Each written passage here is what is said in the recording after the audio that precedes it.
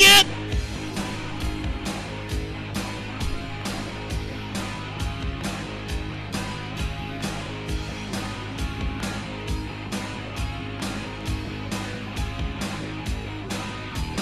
You woke up late for work, but you don't want to go. You ask your wife, please, but she still says no. But all you want to do is write parody songs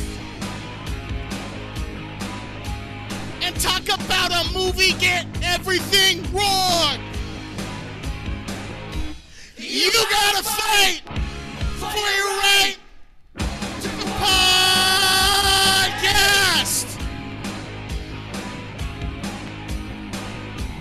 Your boss cuts you recording, says you're a peon. But that fucking hypocrite has 2 Patreon.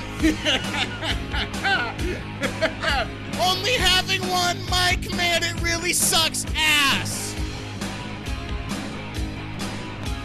Having the crowd together take turns passing gas.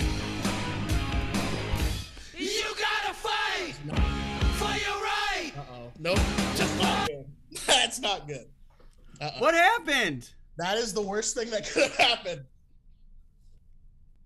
What's this? I'm so confused. Noah fell off the Zoom. He shit his pants. And he pulled out his head. Is that your mic or your headphones? Is that your mic or your headphones?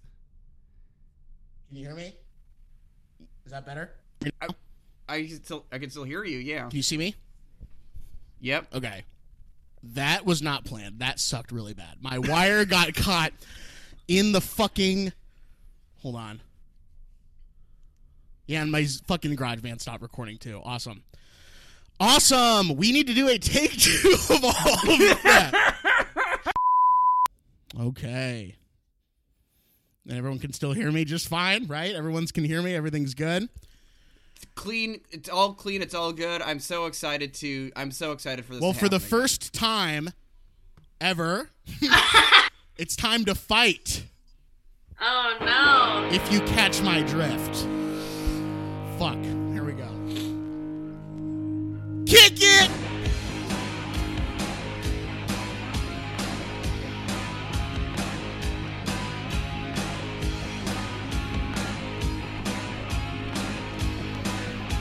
Okay. You woke up late for work, man. You don't want to go. You ask your wife, please, but she still says no. But all you want to do is write parody songs and talk about a movie, get everything wrong. You gotta fight for your right to podcast. Your boss caught you recording, says you're a peon. But that fucking hypocrite has 2 Patreons. Only having one mic, man, it really sucks ass. Having the crowd around together take turns passing gas. Yeah. Oh. You gotta fight for your right to podcast.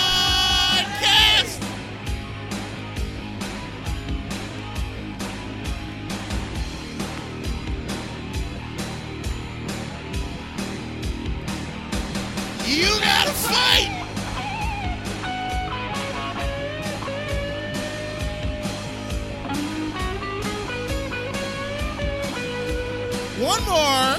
One more.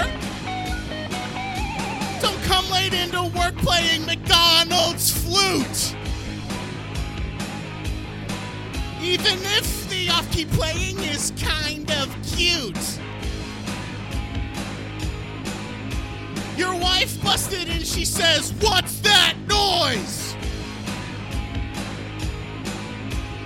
Hun, you're just jealous. It's the On the List, boys. Yeah.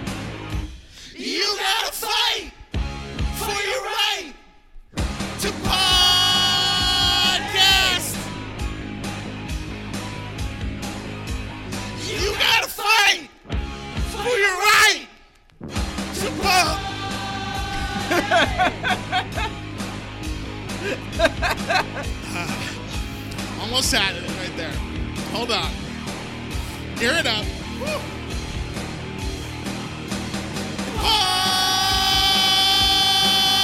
Podcast! Podcast!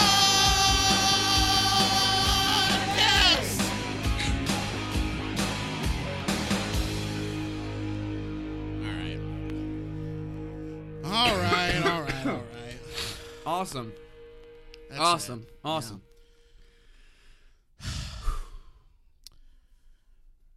Did you like it just as much the second time as you did the first time? Yes, absolutely. Give it to me 2 times. Give it to me 3 times. Give it to me on Thursday night for supper, and again Friday morning for breakfast. Just give it. It was good. It was great. I loved it. I love the CEO that has 2 Patreons. That's my favorite guy that popped up in that particular parody there. I just want to throw something into our Zoom chat window here for your consideration. Paradise Nuts songs. I'm going to have to think about that. I'm going to have to think about that one. I will take it into consideration. I was at In-N-Out when I thought of that song. Okay. Because now, it was playing over the loudspeaker. Oh, okay. Shut up. Let me talk. It was playing over the loudspeaker, and then I saw my friend Eric there, and it was playing as I was talking to my friend Eric. I didn't plan on seeing my friend Eric there, but I did. And I said, "Isn't this like the best song?" And he's like, "Yeah, the Beastie Boys rock." And then I thought, "It's the On the List Boys." Yeah, I thought that. I was like, "It's the On the List Boys." You crafted around that right there. Yeah, I really like that. Because I was like listening to it, and I like went to sit down, and then it was like, "It's the Beastie Boys," and it was like, "It's the On the List Boys." Now, we have talked about In-N-Out and fast food a couple times on this show, and I just have a question for you. As a former Los Angeles resident, what's your preferred method of getting In-N-Out? Are you a drive-through kind of guy? Do you like to go in the restaurant, or is it just sort of like situation dependent? I like to not do the drive-through, Okay. if I'm being honest with you, because that's how most people are getting their In-N-Out. And I like to go in, if I'm able to, get it, sit down, have someone give me maybe the worst look I've received all week sitting in the restaurant, and then be like, all right, I'm going to just wait for my food. They're very nice at They In-N-Out. are very nice. Like, that is kind at of like In-N-Out. the coolest thing there is that they're going to be nice to you. They're going to be like, "May I take your hat, sir? Would you like some food, sir?" It's going to be awesome. So I love the Felix and In-N-Out. The first In-N-Out I ever went to was with my grandfather. Mm-hmm. Who took me In-N-Out, and it's the one I live near now. So the Wow. more things change, the more they stay the same. Certainly. So Noah, I'm trying to get the email set up here, and it has. I heard that you were nudged in the direction of this particular email by somebody. And the reason why I didn't, it was sent on January 12th. I responded to it on January 12th, but it is primarily sort of visual in nature, so I did not think that it warranted sharing on the show here. And also just because I didn't want to give the sender of this particular email one, Dustin Titcomb, the satisfaction of getting yet again another spot. But anyways, the email is subject headline, The Zoopranos. And the body of the email is, "You see in this shit, this monkey is driving a golf cart. Wow." Here's what it is, putting it in the Zoom chat here, and guest, you can comment on this as well. So why don't we all click the link that was posted here. It's called I don't want to watch Zoopranos. this. I don't want to watch, Dustin, I don't want to watch this on the fucking show. Do we have to watch this, Mason? We You just don't had to wanna listen to your song.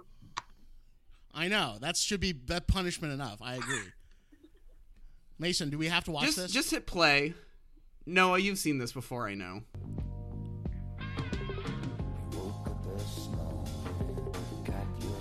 God, it's like it's all playing through like your speakers and my speakers.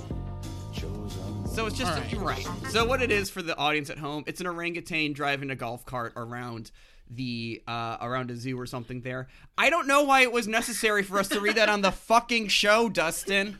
I don't know what the reason for that is. You know what I did on the 12th of Dustin. January? I responded, whoa. I responded to this. What more do you fucking want? I got a message for Dustin Titcomb and Dustin Titcomb only right now. Okay. All right. You're fucking done for, brother. Absolutely get out of our fucking inbox, you fucking. If you have a cretin. better Never see you email on the than show that, ever which is again. a low bar to hurdle, I know. But if you do have a better email than that, send it to everybodywants2, the number 2, get on the list at gmail.com. And we'll read it on the show. We'll read that on the show. If Yeah. there's something to... That is the if worst there's email we've something gotten, to and we shouldn't have read if that on the there's show. something to read, that's what... then we'll do it on the show. But Noah, do you want to... Speaking of the show... Welcome to It's on the List. This is a podcast about underrated albums, movies, and a whole lot more. Mostly Family Guy, mostly doing farting, mostly McDonald's flute. I am the one host of the show, the funny talking baby, a.k.a. fuckable Joe Biden, a.k.a. the cunnilingus genius, Mason, my co-host. What is up? The funny talking dog. What's up? What's up? Hello, my name is, yes, it's me, your co-host, the Richard Roper of It's on the List. Mason M. Chicago Mace. Blue Line Warrior. Enough. Yeah. Enough. I don't know. Enough. I don't want to Enough. say... I'm introducing the guest. Introduce the guest, please. Our guest today is a dancer and contributor to Merry Go Round magazine. And if you want to do some Pilates, better your posture, and all that jazz, book her for a Pilates session. She will come to you. Maybe you'll have to come to her. We'll find out here in a sec. But book her.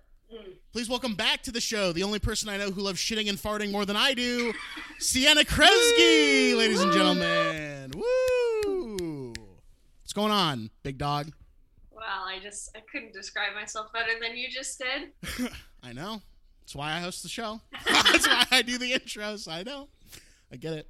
What's going on? Well, I don't know. It's a Sunday morning. Mm-hmm.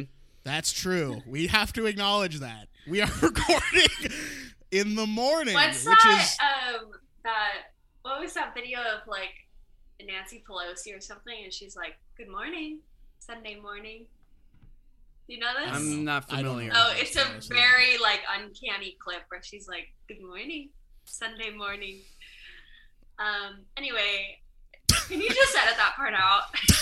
Absolutely not. No, I think we should pull up that clip and play that on the show now. We've already It played would probably Sopranos. be like 2 seconds. Hey, Mason, for the record, I liked that Sopranos video. I wasn't really saying liked it's the a bad concept video, there. but it's primarily visual in nature. There's not like a little it's not like there's a parody of "Woke Up This Morning" by what's the band's name? Woke up Alabama Yeah, 3. it's not like there's a parody element to it. It's just an orangutan driving around, which the audience. Woke up this podcast morning. I will link fucked it. around the zoo. I will link it in the description. Well, and below. all the editing of it is like It's a well-made video. if you've seen The Sopranos, it's just like the intro. It's uncanny. It's just like with the signs and like New Jersey passing by. James Gandolfini. We need to stop giving Dustin credit for what he did. We need to stop blowing smoke up his ass right now for the thing that he did on this show. So that's what I say. Thank you, Dustin. Thanks, Dustin. No, Well, thank you, Dustin. if he's done anything right, he's certainly put a bee in Noe's bonnet. That's Hey. hey, you know what that means? You know what that means? Second McDonald's food of the episode right there. Sienna, the last time we talked to you, it was like the end of 2020, so more than a year's gone by. What have you been up to in the year since you've been on the show? What you been doing? Well, I was mainly like really trying to finish my Pilates certification last year, which I did, completed. Shout out. Thank you. And now, last time you talked to me, I was probably unemployed, and now I have 3 jobs. Oh, So, okay. Yeah, there we go. you know, things can turn around. Look at that. And you love that, right? You love having 3 jobs. That's awesome. Yeah, For you. it's not a total pain in the ass to schedule everything every week. Or, That's I haven't done recording this. at 10 in the morning. I hadn't done this since college, but I like bought a physical planner again because Damn. like, and every day I have to like sit down and like look at it and like pencil stuff in and be like, okay, She's this is what it penciling looks stuff like. in. Yeah, She's and checking in it twice. in that planner right now for Sunday, January 23rd, it says it's on the list. Woo! That can So mean just anything. so you know, I That can mean scheduled anything. this one. All right. Well, thanks for making time for Absolutely. us, which is We love to see it. very kind of you to do. We love to see her. Yeah, for this stupid fucking show. Yeah. I'm honored. Thanks. You're our first show past the 100 episode mark. You're the first triple-digit This is normal Podcast show. So 101, congrats. everybody. This is Podcasting 101. Whoa, podcasting 101. Yeah. Welcome, freshmen. Welcome, fresh meat. So- Today is the worst So day we're of the just rest of your going over. life. We're just going over the syllabus today, right? Yeah. Oh, you think it's a syllabus week? Whoops, hold on, wait, no. You skip syllabus week up in this bitch. We're doing cartoon slide whistle sound effects. We're doing shaving a haircut 2 bits. And you know we're going over McDonald's flute on the first day. You know that this shit gets real when you're in Podcasting 101. I say we just get into the album and just put it out of our... Get the misery going. Right away. I say that's what we do. Yes, absolutely. Sienna? Uh-huh. No, Mason, you say Sienna, it. You say it. do you want to talk about the album that you brought on the show this week?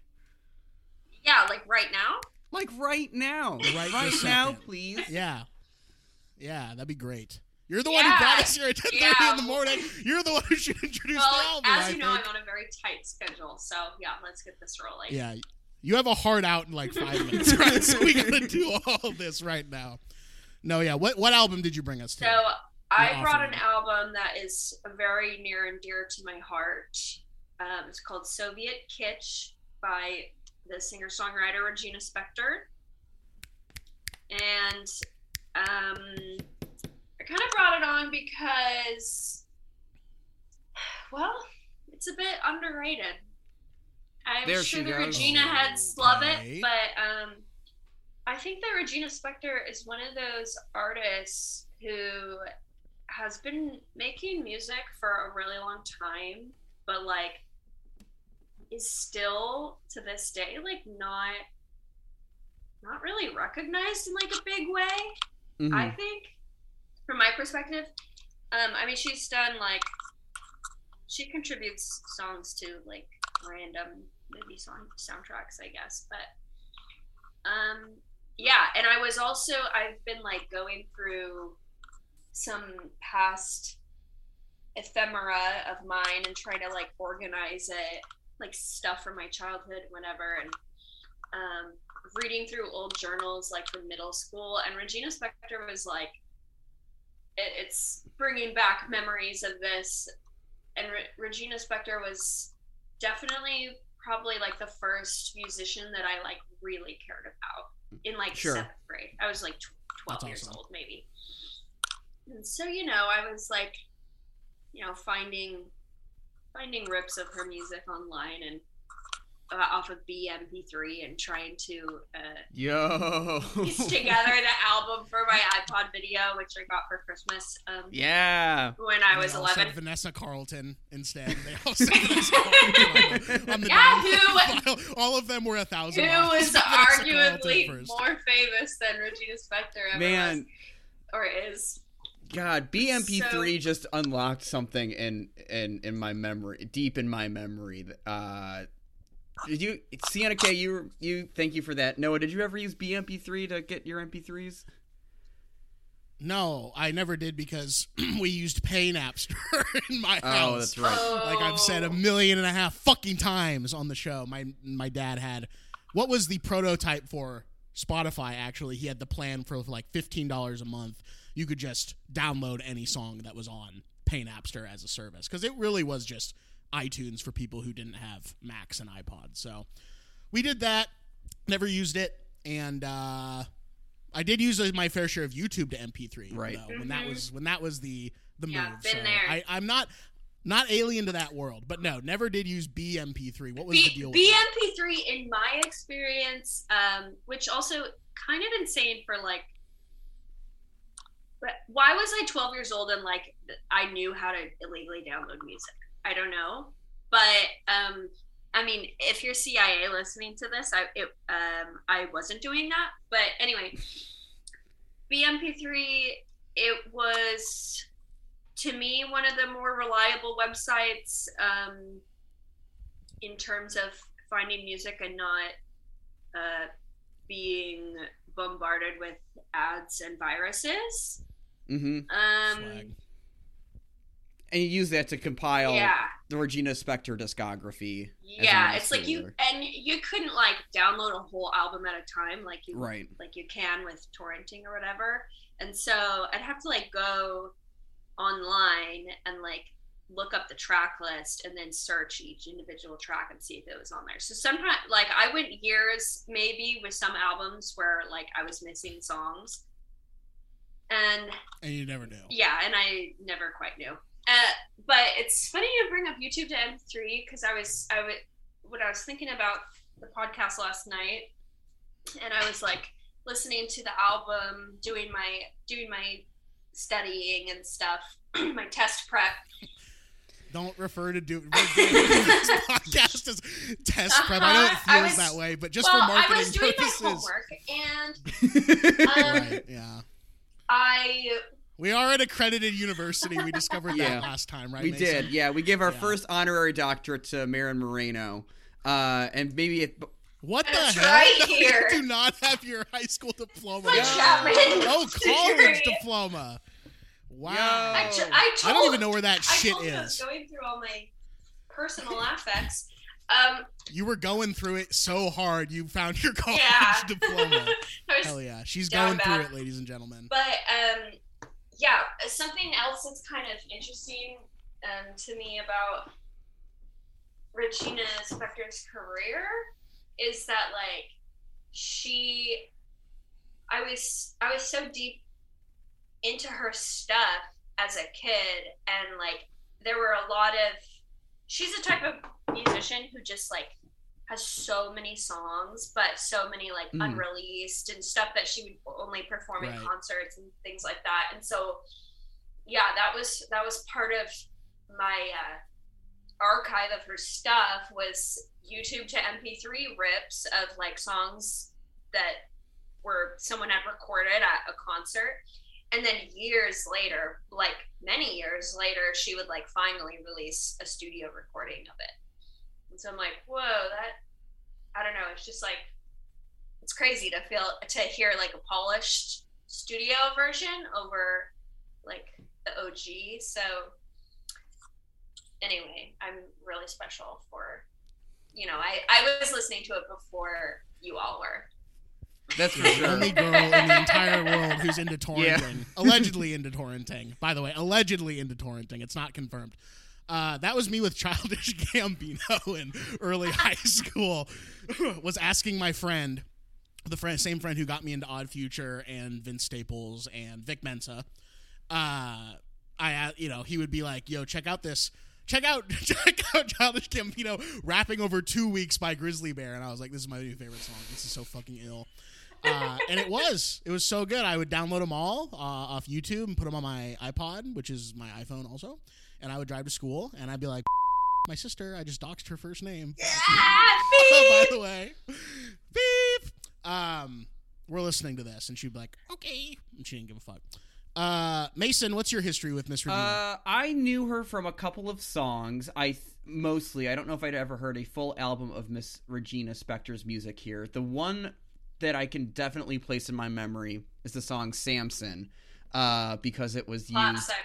Great song, really beautiful song. It was used in either the penultimate or the final episode of CSI New York season 2, which is a TV show that I had on DVD and a season of TV that I had on DVD and would just watch a lot.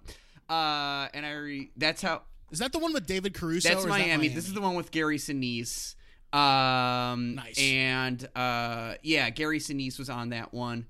So I liked that song a lot, because it sounded similar to like song Hallelujah, I think, or at least like the Rufus Wainwright version of Hallelujah, and kind of in my little 14-year-old brain, I was like, oh, songs about the Bible and things being played on the piano. This is cool. But I'd not heard Soviet Kitsch before, even though I knew that UCNK quite liked this album. So it was such a treat to have an excuse to listen to it and take it off the listen list. So do we want to just get into it here? Like, talk about the album? Are you skipping over my history with this album on purpose because you want to smite me? I'm going to kick you out of the room. All right. Well, my history... Shut the fuck up. My history with Regina Spektor and this album is one of... I've never heard it before. I didn't even know it existed, to be honest with you. I didn't even know this album was a thing. I'd only really known the song Fidelity by Regina Spektor. Not even on this album. Because... Not even on this album. It's on the next one, I think. Begin to Hope. Yeah. Begin to Hope. Which I really, I was a little torn between the two, but then I was like, well, I think Soviet Kitsch is better, more special to me. But keep going. Thank you, actually. Thank you. Maybe you want to take the Mason chair on this one then. But I'd heard that song. I think I had a friend who liked Regina Spektor in high school. I vaguely knew of her in the same way that Mason was like sort of vaguely aware of her, but I had never done a deep dive on her.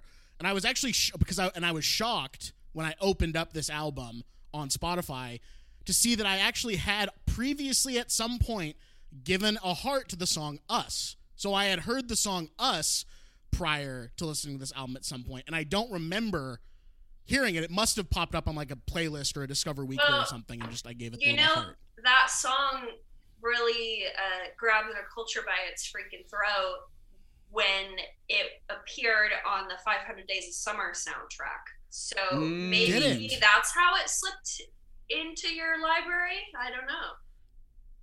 That I would say doubtful, only because I only started using Spotify in like 2015, and I probably watched that movie in like 2011 or something like that. And I've only seen that movie one time, but it's epic. So maybe I should rewatch it. But let's dive in now that I've gotten a chance to say what my history is with this album. Sienna, my friend, what do you like about this album? Oh my gosh, it's just... Oh my god. Oh my god. It's so beautiful to me, and even as I was re-listening to it last night during my homework session, I hadn't listened through it in a while, I think, and I was like, wow, this still really holds up. Like, she's such a good storyteller and obviously an incredible songwriter altogether, like incredible piano player, such an interesting voice, and like the gymnastics that she's doing with her voice, it was always like, it's something that not a lot of artists still do. So, and I'm like stuttering. I'm nervous. Are we still recording? Yeah, I was so in love with this album, even still, but like as a kid, like I said, it was she was like the first artist, that was like the first album that I like really cared about, so much so that I literally like found piano sheet music for every single song on that album. We go. And would like figure out how to play it on our piano. So hell yeah. But yeah, I think something that stands out the most for me on the album is definitely like her lyrics. That's why I texted you guys last night, was like, hey, make sure you read the lyrics because they're so good. Like, she has such a knack for like telling us a really sad story, but like also being really funny. And that's like such a hard line to toe, you know, without being corny, but she's just so kind of quirky. Yeah. It really works. So I mean, I could go track by track for you and be like, this is what I love about this song, and this is what I love about that song. But maybe we'll get there here in just a sec. But before we really rip the floodgates open, Mason, what'd you think of this little ditty? I really liked it. I really liked it a lot. Look at that smile. I really liked this album. Yeah, no. I loved the first time I listened to it yesterday. I really loved how the first 3 tracks on this album really just kind of built the sound and built her sort of just maybe persona or worldview or whatever. And then I like how she, like you said, Sienna, I think the element of the first listen that really stuck out to me, the more I listened to it, was just her vocal, you said gymnastics or like dexterity or whatever, just how she can use her voice and find these little like crevices of different like kind of characters and inflection. Particularly her delivery of the second syllable in Us of Contagious when she goes, God, I can't do it justice. So yeah, when she's like, Contagious. Yeah, it's so good. It's so creative and clever, and it really just got to me in a spot that has not, I don't think, been accessed by an album in a little bit here. But Noah, what'd you like about this album? Well, it's kind of interesting because unlike Mason, I did listen to this album twice. And, I didn't say I only listened to it. Did you? Okay, good. I'm glad you're finally coming clean about that on the show. But I listened to this album twice, and the first time I listened to it, the ones that got hearted were not the ones that got either kept the heart or maybe switched hearts the second time I listened to this. It was a very strange listening experience. It was like each time I put it on, it was almost like listening to a different album. And it's been a long time since I had even tried listening to Regina Spektor. Like, it just wasn't an artist that I was even in my purview or in my orbit at all. But it was a little bit of a mixed bag each time. I think the ones that really hit for me, like really hit, and I was like, holy shit, yes, this shit rocks. And then there's just others where I'm just like, I don't know if this one in particular is doing it for me. It was very hit and miss each time, but hit and miss differently each time. You know, it was like the first time I listened to it, what did I write down here? Did I write it even down? I don't know. Did you do your homework? I listened to it though, I'm not sure actually, but because I host the show and I make the rules, so I don't know if I did or not. But I didn't like "Ode to Divorce" the first time I listened to it, like the first track on the album. I wasn't into it, and then the second time I did. The second time I threw it on, I did like it a lot, and I was like, "Oh, interesting." First time I threw it on, I was into the song "Your Honor" featuring Kill Kaneda a lot. Mm-hmm. Second time, not so much. And then Chemo Limo, the second to last track, I was like, there's things about this within the song that I really, really like, and then there's other times where I'm not as into it, like all the way through. And I think it does kind of come down to the fact that I'm not like madly in love with her vocal style. Like, I'm not like so enamored with the fact that she's like doing those gymnastics that you were saying. Sometimes it really works for me. Other times it doesn't, but I kind of prefer when she sticks into the lower register a little bit. I'm not as crazy about the high voice that she's got going on. All to say, there are some tracks on this album that I really, really like, and like will definitely be coming back to in the future. I think my favorites overall were Us. I had heard it before, I guess, and I don't even remember. But really a fantastic song. Sailor Song, really, really enjoyed that song quite a bit. Probably the most surprising song that I just never would have expected this kind of song to be on this album, but Ghost of Corporate Future is like a great, like, I wanted to bring that up. That story. One is, it's so, as I was re-listening to it, because as a kid, I like would go on songmeanings.net, which was the kind of the precursor to Genius. But this one, like, you know, as a 12-year-old, I was like, I'm not really sure what this means, but as I was re-listening to it yesterday, I was like, this is really funny. he steps into somebody's fat loogie, and everyone who sees him says ew. Like, why is she writing this into a song? But it ends up like being so sweet. Oh, here's another favorite lyric of mine. Maybe you should kiss someone nice or lick a rock or both. What? Or both. Absolutely. Is that in Ghosts of Corporate Future? It's so funny. So yeah, there's some really interesting stuff going on. She's a really good lyricist. I like to just kind of go back to Chemo Limo, which is a song Noah highlighted. I like just that is a like maybe a characteristic song for me just because of its how well it just creates like this point of view of this woman having this bad dream with her where she's dying and her 4 kids are there basically. She has such a good each of these songs I just in the lyrics I think do such a good job of like being kind of around the same idea, these like kind of anxieties that she has, depression, stuff like that, you know, things that people write music, movies, just things about since time immemorial, always. Mm-hmm. But I love her just ability to create just like such strong imagery and how imaginative it is, like in Chemo Limo, Ghost of Christmas Future, even in Us, which is the song that we highlighted earlier, which that or Carbon Monoxide, I think are the two that are like, I like all this songs on this album, but Us and Carbon Monoxide I really find myself repeating a lot. But I love the lyrics on this album. That's all I gotta say. Yeah, Carbon Monoxide is awesome. That's one of the ones I was like would try to play on the piano a lot.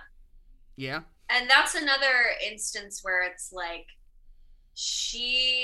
so I think this song is about Sylvia Plath, right, committing suicide, which is like obviously very dark, but that she makes it so sweet. Like the piano is like so delicate on that, and the way that she like builds it, and it's also kind of based off the Sylvia Plath poem Daddy. And so she has that like recurring daddy, daddy, daddy, daddy. She's saying that, but then it kind of like starts sounding like dead, saying like dead instead of daddy, which is just, you know, another one of those things where she's just like playing with the sounds of words themselves, and it kind of turns the song into something else. I just think it's so clever. She's really playful. Like in Chemo Limo, there's that point where she's like doing like vocalizing some electronic production on the word style towards the end of the song there. Yeah. Yeah, I like that she keeps like the kind of the instrumentation kind of spare. There's violins that show up in Us, and I think I was kind of maybe expecting the album to sound a little more like Us, like with violins, sort of string and piano. And I really liked that it started with Ode to Divorce. Like the first thing you hear on the album is this like bass drum that's doing this like kind of heartbeat underneath it. And then, you know, this kind of a double bass comes in, and then in Poor Little Rich Boy, there's the sound of drumsticks that are coming in underneath the piano. And then I like in Your Honor, how this guitar comes out, and so it gets really confrontational, and then kind of goes it's like back punky, a little punky. Yeah, exactly. You're like, exactly. You're suddenly yelling. Yeah.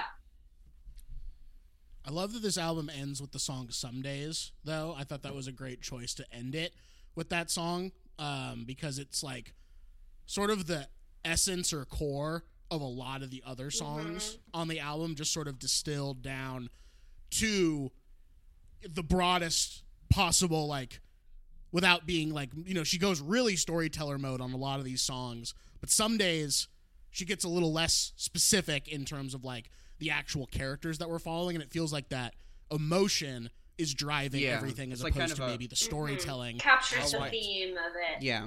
It's It like does. a wide view, Absolutely. wide view on the whole thing. Yeah. It's like The kind of standing on Vista. top of the observation deck of the Willis It's Tower. Don't just call like it that. that.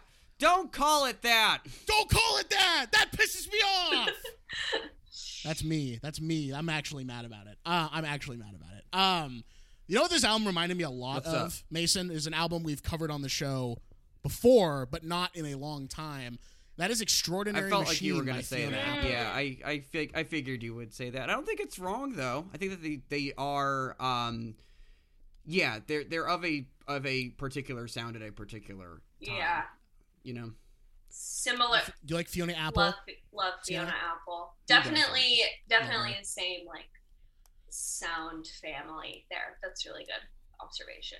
Can I just The sound Can I family. just say really quick also my obsession with this album as a kid? I grew up a competitive dancer, so I was always going to competition on the weekend and stuff.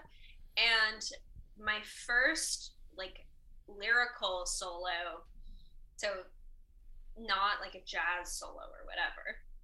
My first lyrical solo was to the song Ode to Divorce, which is so funny to me that I was like 13. I was in like 8th grade and I chose this song, which is really quite sad. Yeah. And my parents did eventually divorce, but not for many, many years later. So, I didn't really have like a concept of this thing that she was singing about, but it was one of those things where you're like, become so immersed in the song, and that like the way that she's presenting it like is just so stirring, like deeply affecting, even if it at the time like I didn't personally relate to it. But Absolutely. I love the lyrics on that one. And then I think a year or two later I also competed a solo to Some Days as well. Were most other people picking songs in that, like, what's a typical song that someone might dance to in this realm? Is it Regina Is it a song of Soviet Kitsch by Regina Spektor? Most people would probably just do a Dance to Us. It's I'm still trying to like process kind of the music culture of like dance competitions, and it's a lot of like the hits, lots of popular music, and then maybe like a really famous choreographer, like when So You Think It Can Dance was on, maybe a popular choreographer would like choreograph something to a cool song, and then that would like have the like trickle down market effect where like everyone at competition would like take that song and do something to it with their dances. And I would definitely say that maybe I was a little bit of a free thinker in that way, to go with those songs. Breaking down barriers. So I'm unique. Yeah, absolutely. Just at the 15th Don't Go Breaking My Heart in a row, and then Sienna K comes in with freaking Ode to Divorce by Regina Spektor. And the audience can see, the audience can see in colors they didn't even know existed, stuff like that. And the judges are loudly whispering to each other, "Can she even do that?" Like, question mark, question mark, question mark. Can she say that? Question mark, question mark, question mark. And you're fucking doing a pirouette, probably a pirouette. Yeah, at that probably point. like a double pirouette. And then Bradley Cooper like and a Jennifer grand Lawrence jeté come at that in and point, do a right? totally okay dance too. A totally middle of the road average dance, and it's like we had to practice that so much, and it's like I'm just getting up there, I'm spitting bars, motherfucker. I'm dancing to Ode to Divorce by Regina Spektor. I'm fucking around up there. I'm having fun, and I got a 10. I got a 10. You got a platinum overall right? high point. Hell yeah. Solo. Actually, it's good that you're here because Mason and I off mic have been sort of getting ready to do our version of competitive dance. We're trying to enter that world. If I just explained the dance to you, do you think that you could give us some pointers? Absolutely. Possibly. I can do my best. All right. Mason, what's first? Remind me. What's Wait, what first? song are you guys dancing to? Oh, we're doing Break Stuff by Limp Yeah. Bizkit. Okay. You guys are a little bit of free making a thinkers in statement. that one too. Yeah, we're the smartest people in the room for doing that. We're planting our flag in the ground. But Mason, how do we open that dance again? Can you remind me?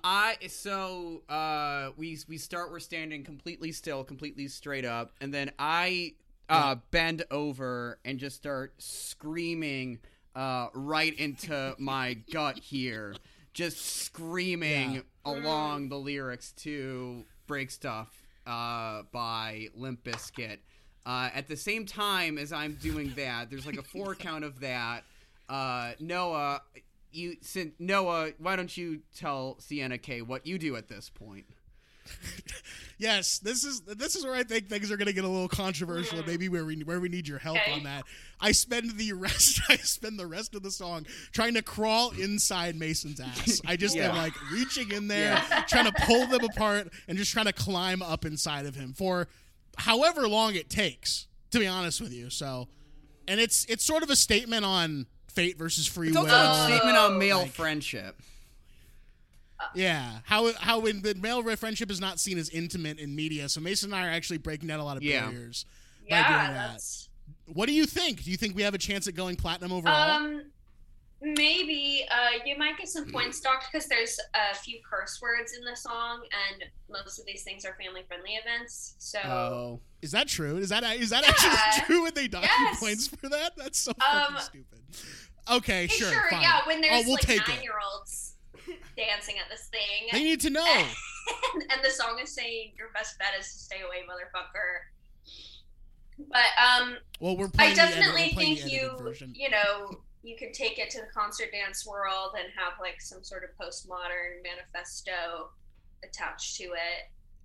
Yeah, I think keep brainstorming that one and keep it in keep workshopping. Well, Mason, I think we nailed it. I think we did. Personally, I think we nailed it on that one. What else do we like about this album? What else do we like about Regina Spektor? Whisper is fun. The fact that there's like that little whisper section. I think that's her middle of the album. That's her younger brother. It's very cute. Followed by Your Honor, where she's like, which is really loud. So, just quiet, then loud, and then she's yelling. It's a shout. And then she's getting a little pissed off. She's getting a little fucking mad. Maybe she should do it. She should do a cover of She's got another great lyric in that song. In Your Honor. You know how it's like, and it's all punky and stuff, and then it goes like really delicate, and she's on the piano, and she says, yeah,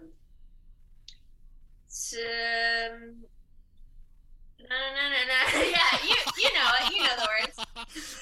Yeah. I know exactly what you're talking about. Absolutely. She's like, gargle with peroxide of steak for your eye, but I'm a pizzatarian, so it's a frozen pizza pie, and that's pretty good. I was just like listening along last night, and the lyrics just, when you like love a song as a kid and the lyrics just never leave you. Mm-hmm. And it just flowed out of me, and Ryan he started laughing at me. That was me with the song Fuel by Metallica, where I thought it was give me fuel, give me fire, give me double genocide. I thought those were the actual lyrics to the song for a long time growing up, and my dad was like, it is actually give me that which I desire. I was like, oh, that's not as cool. That's not as good, actually. Sienna, I want to get your takes on the 2 secret tracks that aren't on Spotify, which are technically included on this: Scarecrow and Fungus, as well as December. Where do you stand on those? Honestly... Is this news? Is this breaking news? Cut this part out because, I actually don't think that I've heard these. These were definitely not on the MP3. Yeah, I didn't listen to the extended version for this one either. I kept it just studio. At least on Genius, I saw that there were 2 extra songs. They didn't need to be included on the album. The December and what is it? Scarecrow and Fungus. It made me go like this. This is another visual gag, so only you guys are going to get to enjoy this. But it sort of made me go like this. He's bending over. He's taking his pants off. He's spreading his cheeks. There's a little man in Noah Marger's ass cheeks, and he's saying, "Help me." He's mouthing, "Help me, help me. I've been in here for 40 years. I just came in here because I thought there was a pot of gold And now I have been just it's very strange what's happening now. Noah is closing his ass cheeks and pulling his pants up and sitting down. Weird how that happened. Weird. Yeah, you guys are kind of nasty on this show. Normally it's just me. Mason really fucking went for it on that one. I was pretty proud of him. I'm actually really proud of you for that one, Mason. December could have fit, but I get why they left it off. Neither of the songs really need to be on the album. I think the album is actually works with the length that it is. Like they're not like holy crap, but I think I liked Scarecrow and Fungus more than I liked December. So you can check them out. They're short. They're both like 2.5 minutes long. Like it'll take you less than 5 minutes to check these songs out. Let's put a smile on our face while we listen to the rest of the album. The Joker of LA has entered the chat. I don't know who that is. I don't know what the fuck that means. I don't really have a whole lot else to say about it. I guess in summation, the songs that worked for me really worked for me. The ones that didn't, there were times where there were parts of them that worked for me, and then times that they didn't. So for me, mostly positive, albeit still a little bit of a mixed bag. But I did like this album. I did like listening to this album. And the 4 songs that I mentioned, which were Us, Sailor Song, Ghost of Corporate Future, and Some Days, I'll probably be coming back to those ones, to be honest with you. I really liked that little handful of songs quite a bit. So it's kind of those are my final thoughts. Mason, any final thoughts? I liked the kind of variety of, I guess, I think this album has like kind of a variety of just like expression and delivery and just sort of ways around the sort of central I guess ideas or themes that Regina Spektor is singing about here. I think she also wrote this when she was like 24 too. She was like really young when she made this album. Wow. And I think that was pretty. That's pretty cool. That she has such a good sense of like just kind of songwriting ability and just image that can make these really potent and lasting images. And that's kind of what it comes down to for me on this album. It's an album that that just creates this nice little like kind of sonic world, and she invites you into it. And I really enjoyed the whole thing, kind of stem to stern, both times I listened to it. I would probably only be returning to a handful of songs like Noah would, but I think the whole album is worth listening to on your particular time there. Sienna, do you have any final thoughts for this here? Before we get into the funny talking wrap up. I mean, I'm biased because this album has always been really special to me, but I'm really pleased that like to this day, 15 years later, I guess, that it really holds up for me. And I can glean like different meanings from it now that I couldn't really like comprehend when I was younger. But yeah, it's just really special. It's really clever, and then like songs will kind of take an unexpected turn, like turn into like be this really sweet kind of piano thing, and then it'll turn into like a manic polka suddenly, and you're like, what the hell's going on over here? What the hell is this? And yeah, it's really, I can't believe she was 24 when she made this. She's just so cool, and she really has a sense of humor, which I think makes this special as well, because there's heavy stuff on here, like suicide, divorce, cancer. That's a great point. It doesn't feel heavy in a way that a lot of that might normally. Yeah, that's a great point. And she does that without like ever making it corny or cliche. Yeah. So, Yep.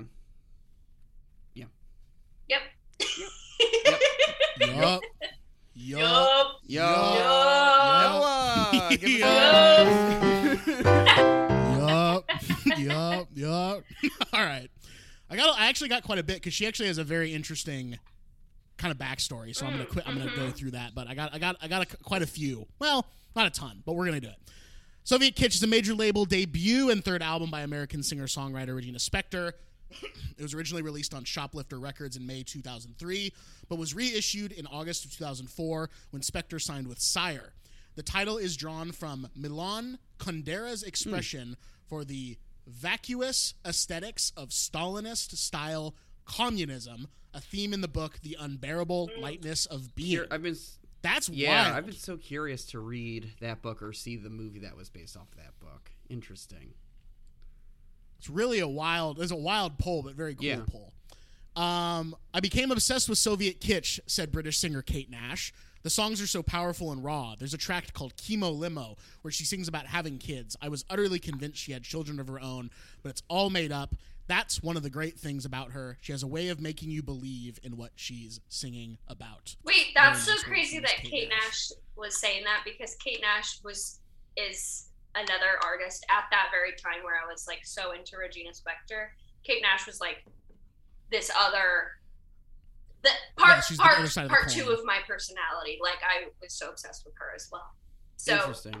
That's another artist that I always heard about and never got into. I had just missed the boat on like this era. I think I was just not quite into that space yet when they were like kind of coming up. But I'm interested now and interested in Kate Nash because she likes Soviet Kitsch.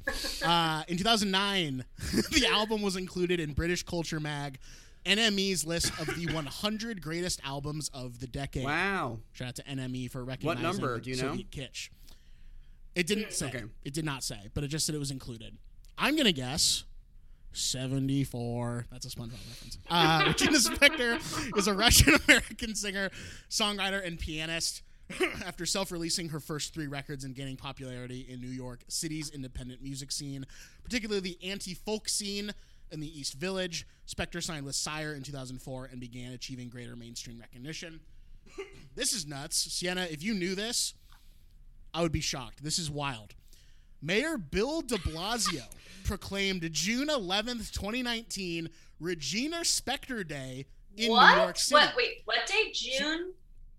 June 11th, 2019, Regina Spektor Day in New York City. Spektor was also inducted into the Bronx Walk of Fame, which I didn't even know fucking existed, but she was inducted into the Bronx Walk of Fame on May 18th, 2019 by Borough President Ruben Diaz Jr.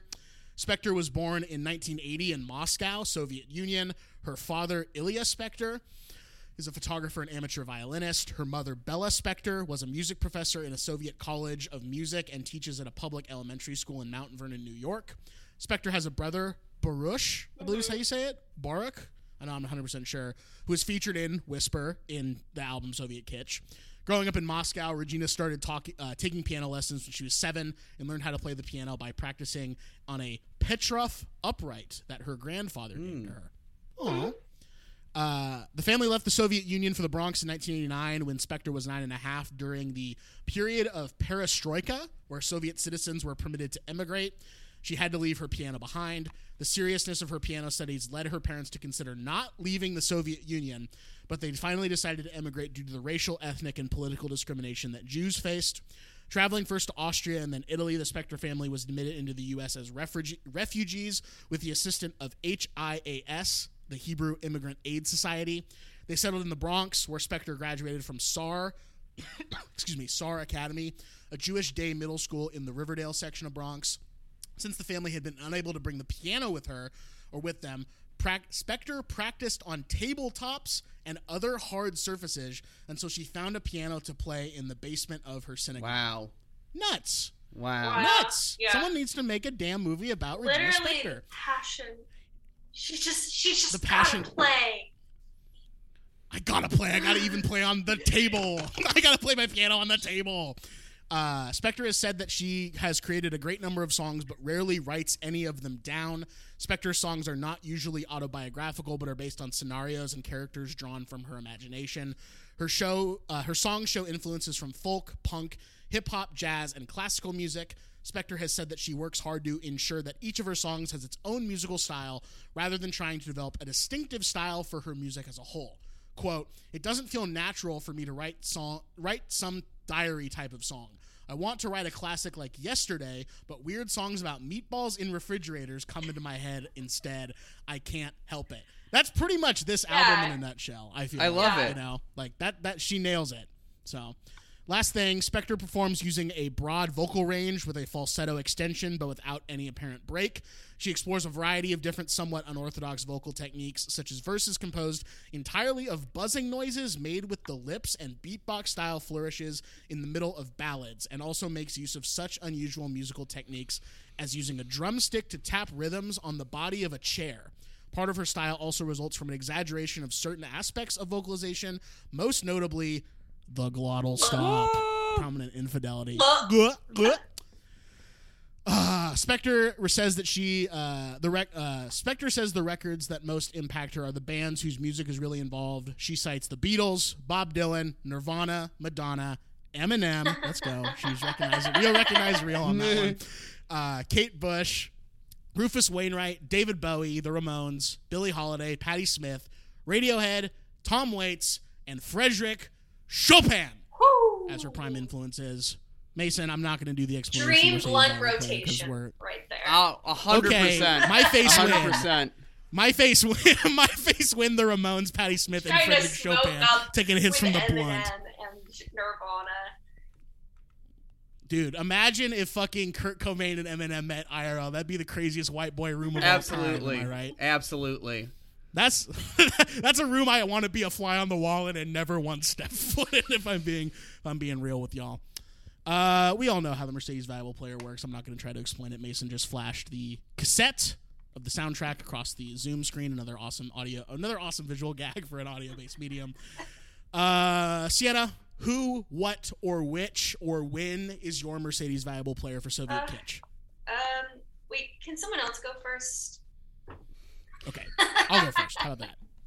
I'll go first. Unless, Mason, do you really want to go first? I'll go first. Mine's simple. It's Regina Spektor's voice and her vocal performance in this. I think that's one of the things that, aside from just, I guess, maybe the different subject matter, the kind of different instrumentation on these songs, she has you can tell that you're listening to Regina Spektor by the fact that it is so playful, dynamic, and just really, really does catch you by surprise just in the performance there. Easy MVP for me.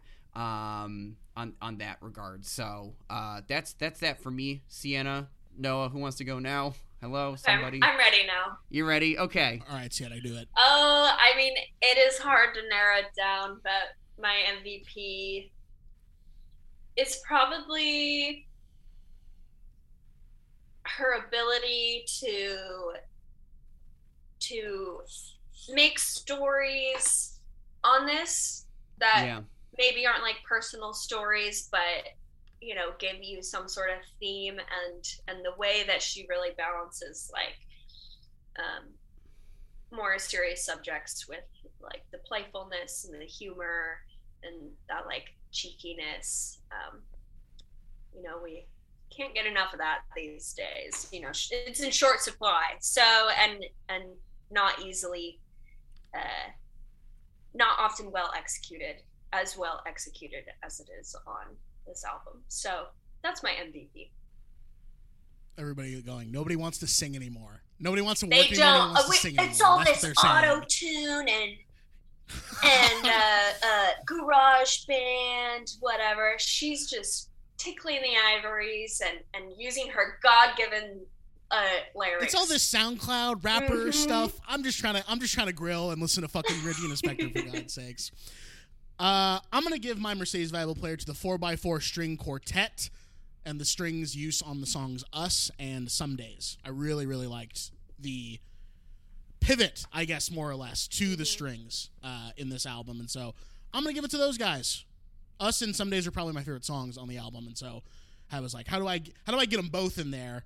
Oh, yeah, the strings. That's probably why I like those songs so much, is because of those fucking strings. So I'll give it to the 4x4 string quartet. I'm going to give this album just a regular old recommend. I know that maybe I wasn't as hot on it as maybe the other two jokers sitting in the Zoom chat right here.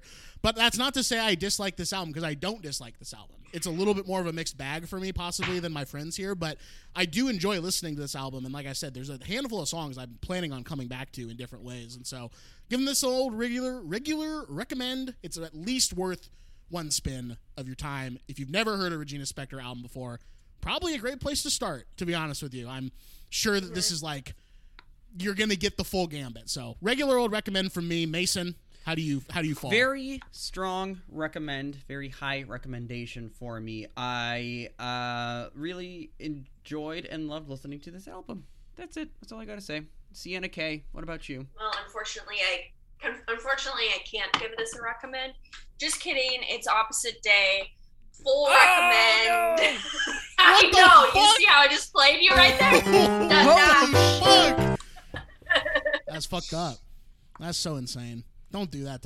Don't do that again. I'm wagging my finger. Full recommend. And Don't do that honestly, again. like, I mean, this album is almost 20 years old, and I just people really don't make music like this anymore. But it's true. Like, there's not true. really Yeah. like singer-songwriter, someone who's just on the piano, an actual piano too, and not like an electric keyboard or something. But like, Yeah, she's that's some dumb actually bullshit. like so technically skilled on the ivories, the ebonies and ivories, and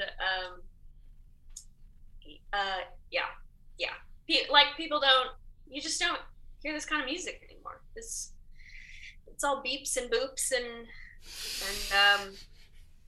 farts and poops. Absolutely. it. Yo, Let's let's get some get some shout-out chat for motherfuckers. farts and Happy poops. for that one. And now to quote one of the seminal characters of American cartoon history, Rocky. Now for something completely different. Yeah, okay. When I was doing my homework last night, I started watching the movie and I was like, oh damn, this like could not be in a further off universe than No. the album. Yeah. Well, what is the movie today, Sienna? What did you offer up to the chefs Well, today? it's a little movie called Climax by very controversial director Gaspar Noé. Is it No or Noe? Or Noe? I believe it's think Noe. it's Noe, yeah. Unfortunately, it's closer to Noe than it is Yeah. but it's Noe. Okay. Yeah. Gaspar. Gaspar. I like saying it like what is the character? Fuck, Gaston. I like saying it like that. Gaspar. Like I'm in the Aladdin or something. What's your okay? So yeah, sure, Yeah. whatever. Hercules, whatever you want. Let's take the gloves off here. Let's take the gloves off. Why did you pick this? Why did you pick this, and what's your history with this one? Well, I picked it. I was trying to pick a movie. I was going through my Letterboxd, obviously. As one has a tendency to do these days. And, you know, it's on the list. That's what we're here for, right? As for Right. underrated movies and albums. And Absolutely. I was kind of going through compiling a list in my mind of movies that maybe I would want to talk about, and it's like, well, actually some of these are actually very well regarded already and closer nearer into the popular consciousness, but this movie is a little more underground, a little more Okay. art house cinema. Okay. Yeah. Those words don't actually mean anything to me, but Right. Yeah. Me neither. But I think yeah. Climax- But yeah. something that is really crazy to me about some movies, or something that I am always like really impressed by, is when a movie can make me like feel sick and like kind of disturbed. And sometimes like that'll happen, but I'll be like, yeah, I never want to watch that again. But I appreciate, I guess, what they were doing. But with Climax, I was like, okay, this is something that I can watch over and over, even though it's like, it's a lot and it's only 90 minutes, but it feels like it goes on forever, which is so effective for what actually is happening in it.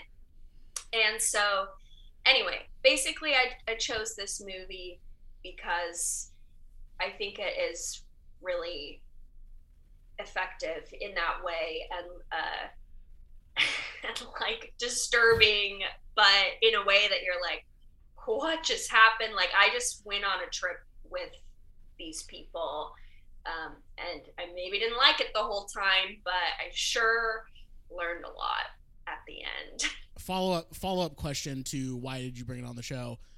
What was your initial viewing of this like, and what were you smoking when you were watching it for the first time? I was sober, and I saw it in a movie theater in New York. Okay. So that actually was really special. I'm really glad that I got to see it in the theater, because so I'd seen some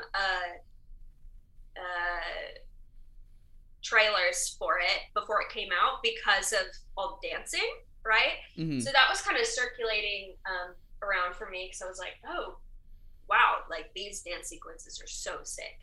And obviously, like, that's the main thing that I'm looking for, and that got me attached to it. And so seeing it in the theater, I think, was really valuable to that like first experience, as it usually is, you know, for movies. For sure. It's always more fun to see it in the theater, but this one, like, especially because it's like, it's so, it just makes you like more in it. And yeah, I was sober, but it definitely leaves you feeling a little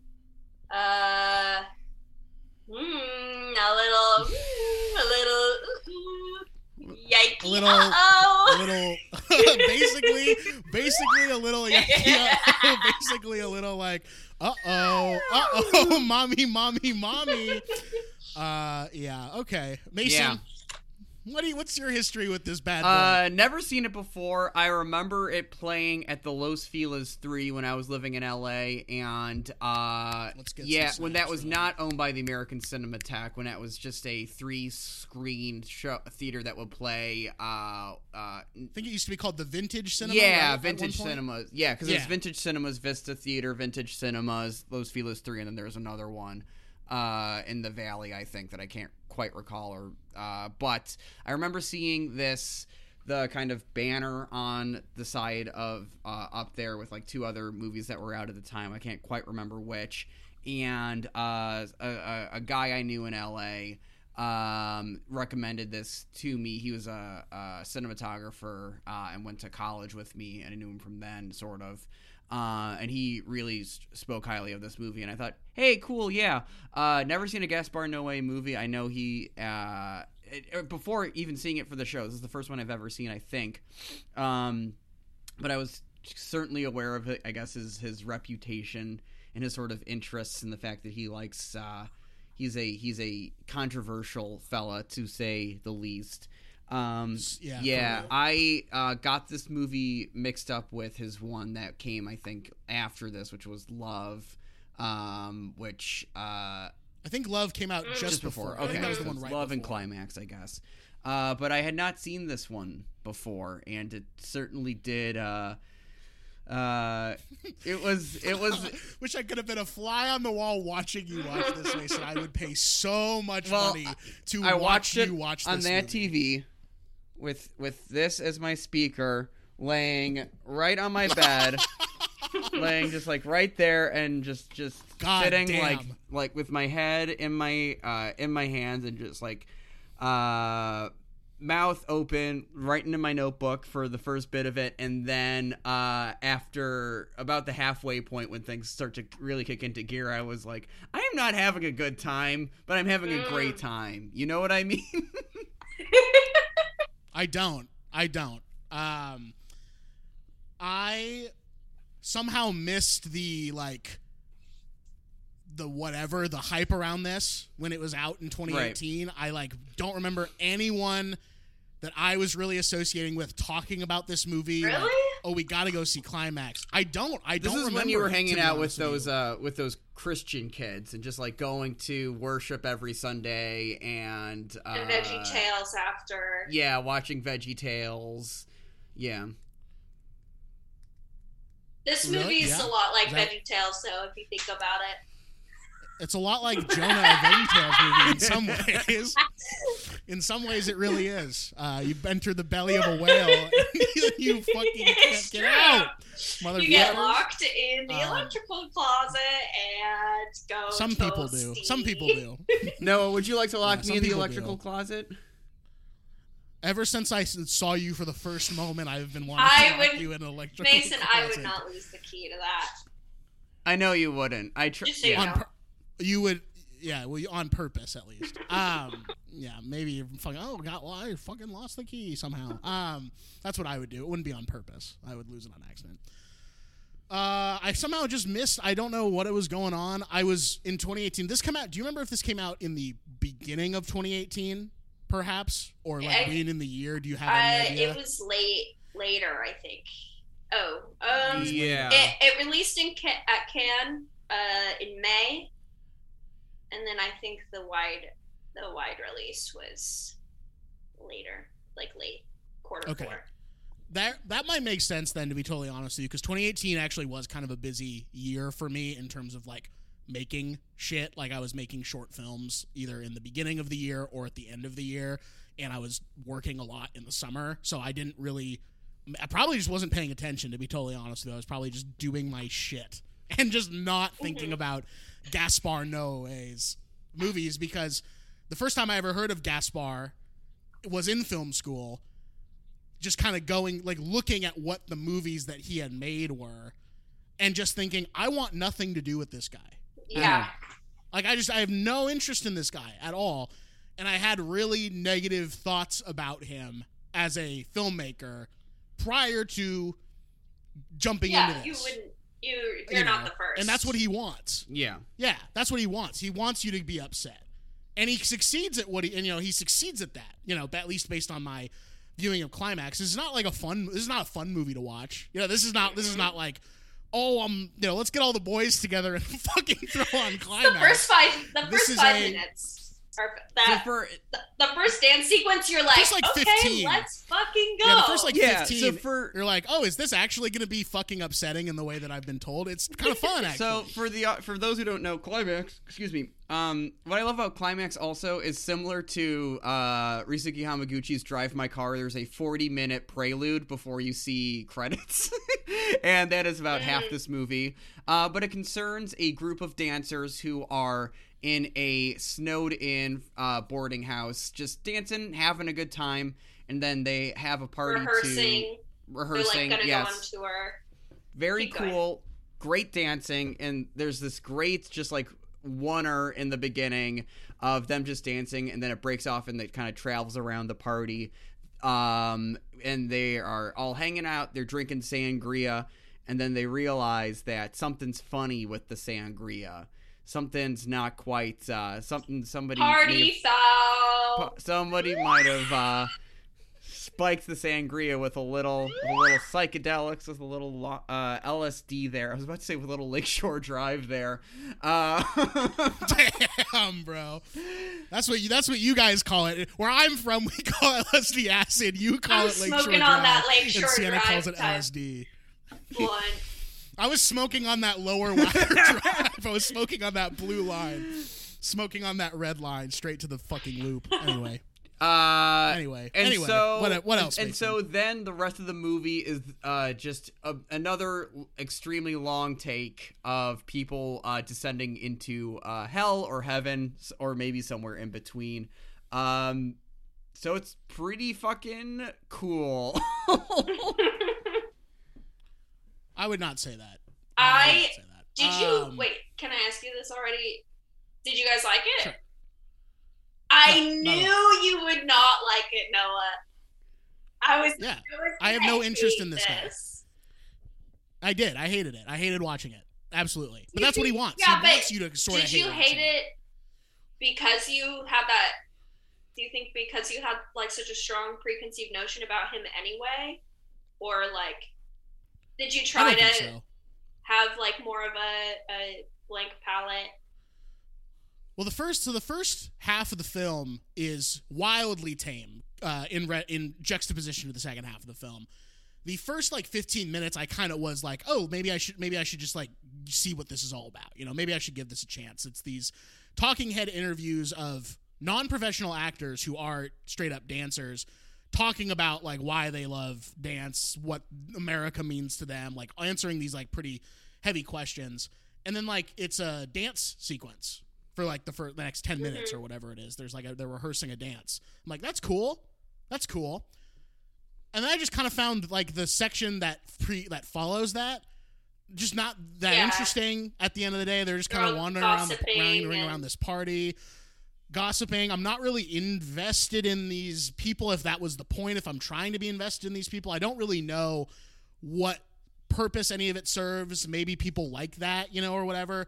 But I'm just not into that. And so I'm watching it thinking like, okay, well, I know we're going to get fucked up here.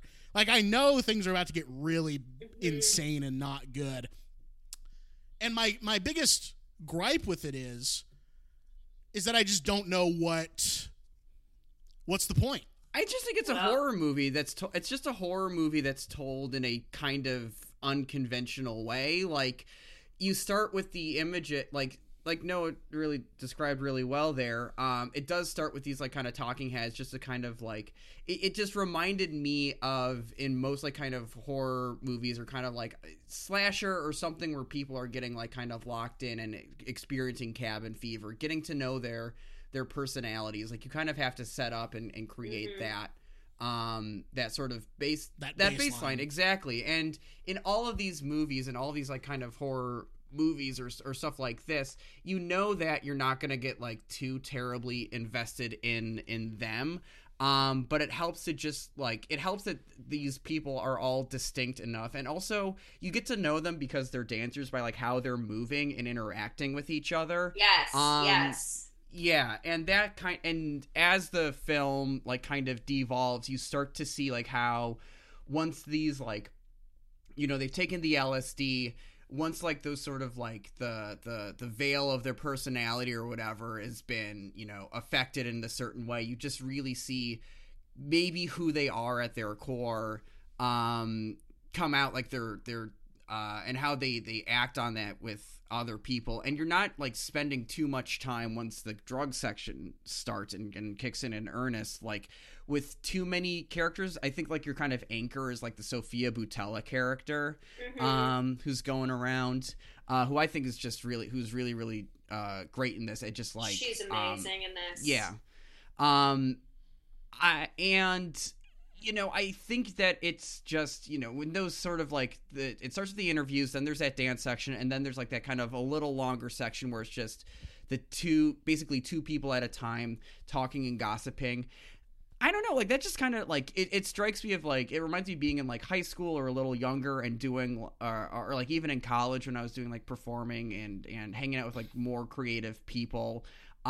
Just like how there's this one thing that you're all going to create, you know, this either the show, this dancer or whatever, that you're all in together while that performance is happening. And then when it's over, you're just like all people and you're all friends and you have your own little like maybe cliques, your own other person that you're with, and you just like bust off and hang around. And I guess like, you know, all those conversations that they're having, they're people that have been locked in the same place for 3 days, you know, and they're going crazy. They're all fucking horny. They just want to relax. It's kind of teeing you up for like this LSD trip or whatever, to be like, okay, like is things gonna break down? There's gonna be like a big orgy, and no, it's just like fucking this Hieronymus Bosch painting of fucking hell. That is my read on it. Sienna, I want to hear your read on this movie and why what about it speaks so much to you. Well, you brought this up already, and so I'm definitely like, this is kind of the main thing for me that speaks to me about the movie is like the relationship between bodies. Like the setting or the premise of it being like a dance troupe and stuff is special to me for obvious reasons, being a dancer myself, but I think that's what is so cool about this movie is that, I mean, it wasn't even scripted, really. Mhm. Like, if you read about the production and stuff, like, he didn't really write a script or anything. A lot of it was, like, improvised, dialogue-wise, I think. But the storytelling really happens in the dancing and, like, the physical movement and, like, orientation of these people around each other. Mhm. There is kind of this theme of, like, heaven and hell, climax. I mean, the word climax, like, there's multiple different images or ideas that come up from that, like the climax of Mhm. this crazy acid trip, the climax of orgasm, the climax of, you know, they've had 3 days in this Like a rehearsal movie, like a space. story. Yeah. And I love that dance is the medium for this idea, because they establish it at the beginning from the talking head interviews, and then the huge piece that they do at the beginning, that, like, dance itself and the movement itself is this, like, ecstasy for people, this physical ecstasy, and that can still, like, eventually go either way, that it can be like a heaven or a hell situation. Yeah. And so I think that Gaspar Noé, how do you say his name again? Gaspar Noé? Gaspar Noé. Gaspar Noé. No way. He Right. he really has a great sense in this movie too of, like, depicting those relationships of just, like, bodies in space, and just the images that are happening and the shapes of the bodies, like, even the very first shot, which is, like, technically the end of the movie, but where Lou is, like, basically, like, crawling out of this place into the snow, and you're just seeing, like, the shape of her body against a white backdrop, this snowy ground, and she's, like, crawling like a baby, but she's, like, or like a baby or like a maimed animal, you know, because she's, like, bleeding and stuff. And I think that's really kind of a special thing to explore, is like the body's capacity to experience heaven and hell, like ecstasy and agony, that kind of a thing. Yeah. Does that make sense? Yeah. I can follow you on that thought. Definitely, because it is, like, showing what are those texts? There's a couple sections that just get broken up by text, and it's like, death is the great, like, life is but a fleeting illusion, and you're like, oh, yay, cool, nice, yes, thank you, death Gaspar. is an extraordinary experience. Exactly. Yeah. These I guess it's so funny that it's so funny, and every now and then I do like to watch a movie particularly that just reminds me of how silly and fragile just the human body itself is. Like, it's just like this weird organic thing. I love that this movie does start on that overhead shot, like you were saying, Sienna, where you just see Lou, like, do a snow angel, kind of circles around her. You're, like, so disoriented in this space, watching this recognizably human figure, a figure at least, like, just kind of act and writhe in this seemingly inhuman way, and then you just go over to that tree that's there, and it kind of, I don't know, when I was watching that movie, that tree popping up, I was like, wait a minute, am I just, like, looking at the tree like I'm on the ground or something like that? But no, you're still above ahead, and then the ending credits start, I don't know. Yeah, and you're like, what? Wait, did I miss something? Wait a minute, hold on, you little funny guy here, Gaspar. Yeah, I mean, it is, like, I think that it is, like, on IMDb and all these other places, it is listed as a horror movie, which I think is, like, probably the appropriate frame to view that in. Yeah. you know, and with that, like, I thought it was a pretty cool, I thought it was pretty cool in that regard also as well. Noah, do you have any more thoughts? I know you're not as hot on this movie, but is it just like the fact that it was so upsetting is like the reason why you didn't like it, or was there like other... I just think there's nothing going on. Like those text things that pop up, those made me hate the movie so much. They're so stupid. If those weren't in the movie, I would just be like, whatever, who cares? But because those are in the movie, I dislike the film. But like, why? I think the film thinks it has something to say, when in reality, I don't think it actually does have much of anything to say. If you want to play like PT or Five Nights at Freddy's, fine. You can play those games and have a thrilling experience, whatever. If you want to watch this movie in the same way, that's probably the way to do it, is that this is just crazy. That's fine.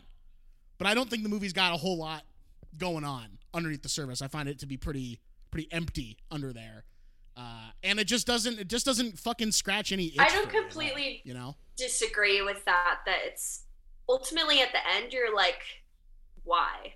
Wait, what's the point here? The point is that Germans are scary and we shouldn't trust them. Mm-hmm. And what the fuck? Germans? Oh my god. Germans. Yeah, wait, yeah, what? Who's German? Why? Besides me. Well, I got a little German in me too. You're about to have a little German in you. I'm gonna put my dick in Whoa! your lips. Whoa! Whoa! No, what was her name? No Psyche or whatever. The one that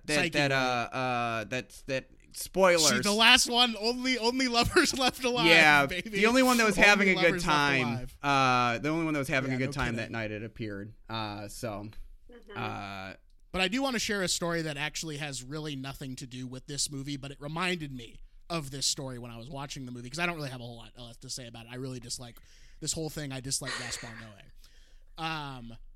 I remember being in high school, and yeah, I had to have been in high school, and I had two friends who were in college. They were older than me, and one of them went to Chapman University.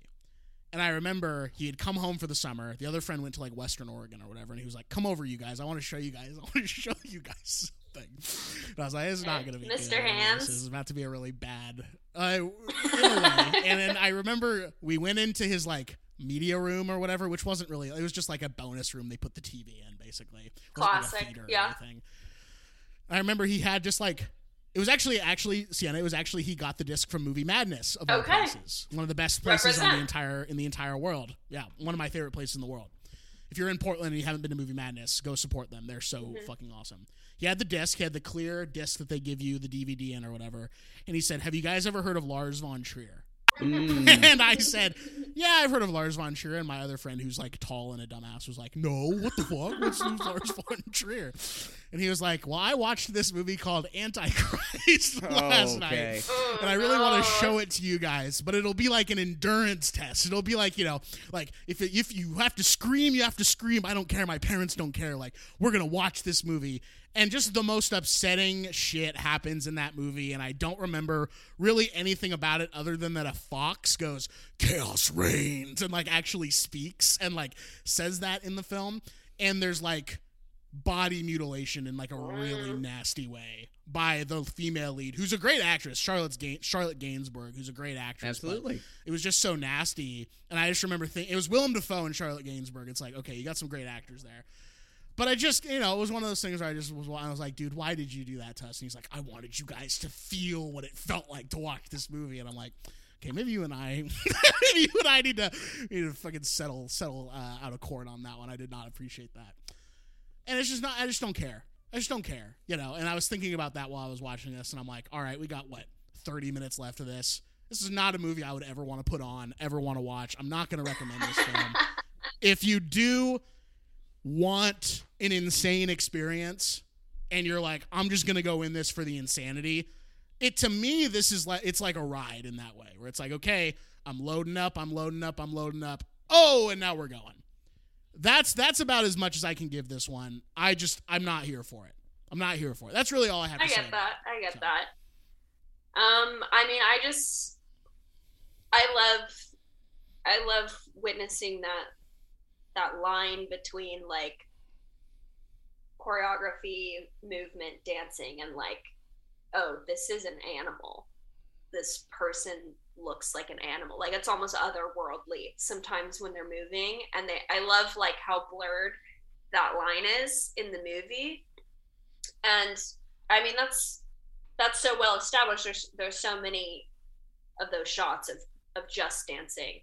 And so right. You're really kind of learning a lot about these people without even having to hear them talk or anything. You're just learning about them through their movement and their relationships with each other through the movement. But then, like, you know, as the night wears on and it gets even more eviscerating and disorienting, like, I mean, there's still some people at the end who are freaking like, they're like swinging their arms and popping and laughing, and you're like, wait, that person had a pretty good time. Like, they're still dancing. And it's like, what is the line there? Like, when do you stop being human and start just being animal? And we'll never know. Yeah. Hey, I think that's I think that's a good question. I think that's something that the movie is interested in, and if you are curious about answering that question or experiencing that, then check out Climax. One thing I also like, there's a lot of oneers in this movie. It's not like a Russian Ark or a Birdman or a movie where the movie is just one long continuous take. Mm-hmm. There is some editing, there is some breaks in that, but when there is that one shot action happening, that I like 40-minute one. Yeah, like, let's just talk about the 40-minute one at the end there. It's so nuts. It's so nuts, and I like that the camera just the frame, there's movement of the frame, you know, and then there's movement, like it twists and turns and it finds these different angles while still like keeping going. I'm sure that they did like their own little editing tricks to like kind of split, or 1917 is the other example, but I always feel like when you're in those like kind of the whole movie is one shot things, there's like a remove, you don't really get a lot of variety in how that is presented and how the frame itself looks. And in this movie, I like that you go upside down, I like that you got some canted angles, I like that it gets like nice down and dirty on the floor as the night is coming to a close. It makes it kind of makes you feel like a more active participant in this nightmare. But like, you know, even though you are a participant in it, you're not in control of what you are seeing, even though you're moving. It's a nice little, it's cool. I liked that as well.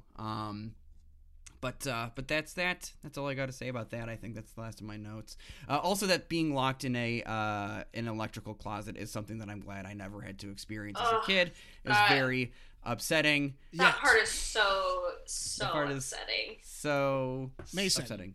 I'm gonna come back to Chicago at some point. And lock me. You and I, you're getting in an electrical closet before the end of the decade, my friend. Before 2030 hits, you're going. Guess who's you're going be in to an jail electrical tonight? closet. Guess who's going to jail tonight? Guess who's going to jail tonight? That's so good, Thank Sienna. you. That was awesome. There's one thing left to me that I think is a fun change of perspective on this as well. Kevin Cookman, you may have seen him on Letterboxd.com. Shout out, Kevin. Former guest of this show, actually. Listen to Aya versus the Big Boys anywhere that you get your podcasts. And part of his review of this movie, he described, so it's in that long 40-minute shot, and Sophia Boutella, he described it as an incredible physical comedy performance, and him describing it like that, I was like, actually, that is so true. It really made me think about it a little differently, that it was like comedy, because you are essentially just watching people like freak out on drugs, and eventually the drugs wear off, but it's like some of them it actually drives them to insanity and even death. Spoiler alert. But that whole scene where she's kind of like in the room by herself, and then she just like in that red room wails in agony and throws herself on the ground. Then she's like rolling around and like shoving herself up against the wall, and then she sees on the wall like that like tapestry of like a forest, and it's like suddenly there's like paradise before her, and she's like, oh, okay, I can just like sit and rest. And then she's just chilling for a second, and then it just disintegrates all again. Like their reality is so unstable there, and it's funny, like because that oh, you're just on drugs, ma'am. It's gonna be okay, but it's actually not okay. So I don't know if you found that funny at all, that part, but on rewatch I was like, yeah, that is quite funny. She like looks down at her hands, and you can tell that she's like not seeing her own hands. She's like, what is my body even turning into?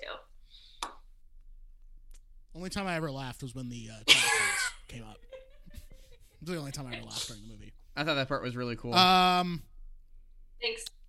Climax is a 2018 psychological horror film written, directed, and co-edited by Gaspar Noé, and featuring an ensemble cast of 24 actors led by Sofia Boutella.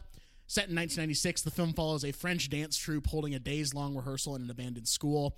The final night of rehearsing is a success, but the group's celebratory after-party takes a dark turn when the communal bowl of I don't practice sangria is spiked with LSD, sending each of the dancers into an agitated, confused, and psychotic state.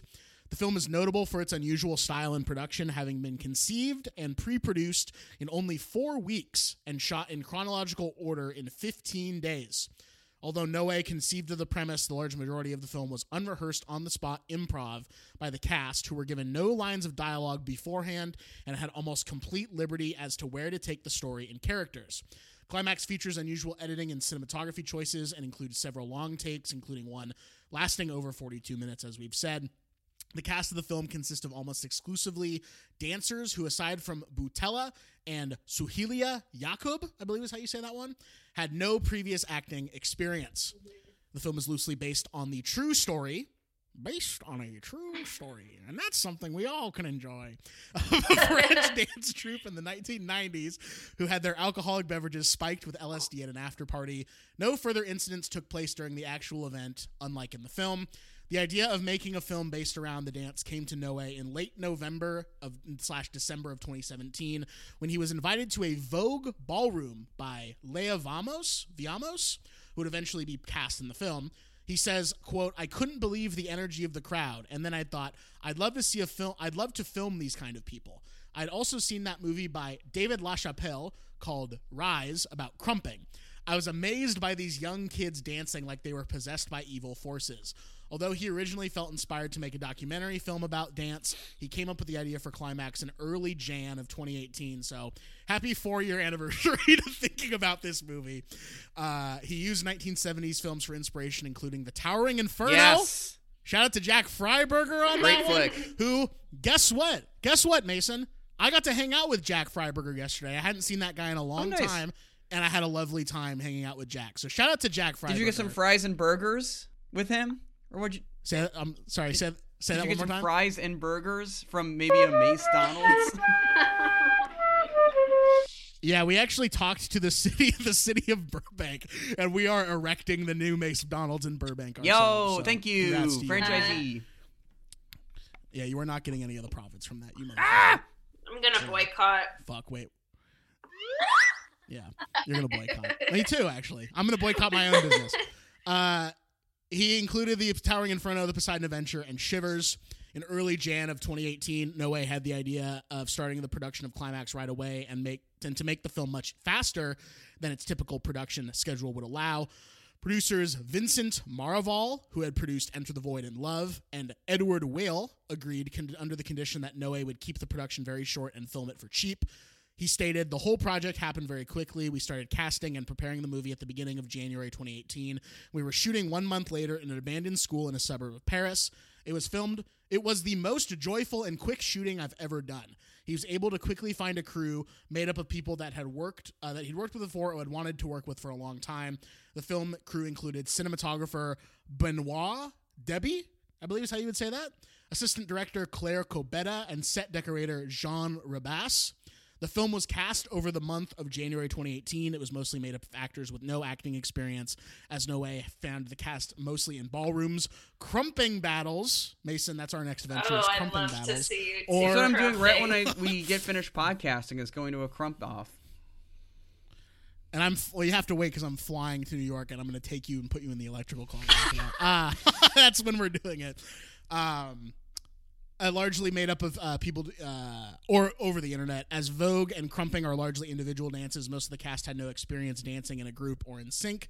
When asked about the casting process, Noé said, "I want to see some voguing, ballrooms, and crump battles, and I was hypnotized by their body language. These guys, who are usually very poor, become stars on stage once a month in a ballroom or in a battle." The film choreographer Nina McNeely is one of the people who had the idea of casting Sofia Boutella.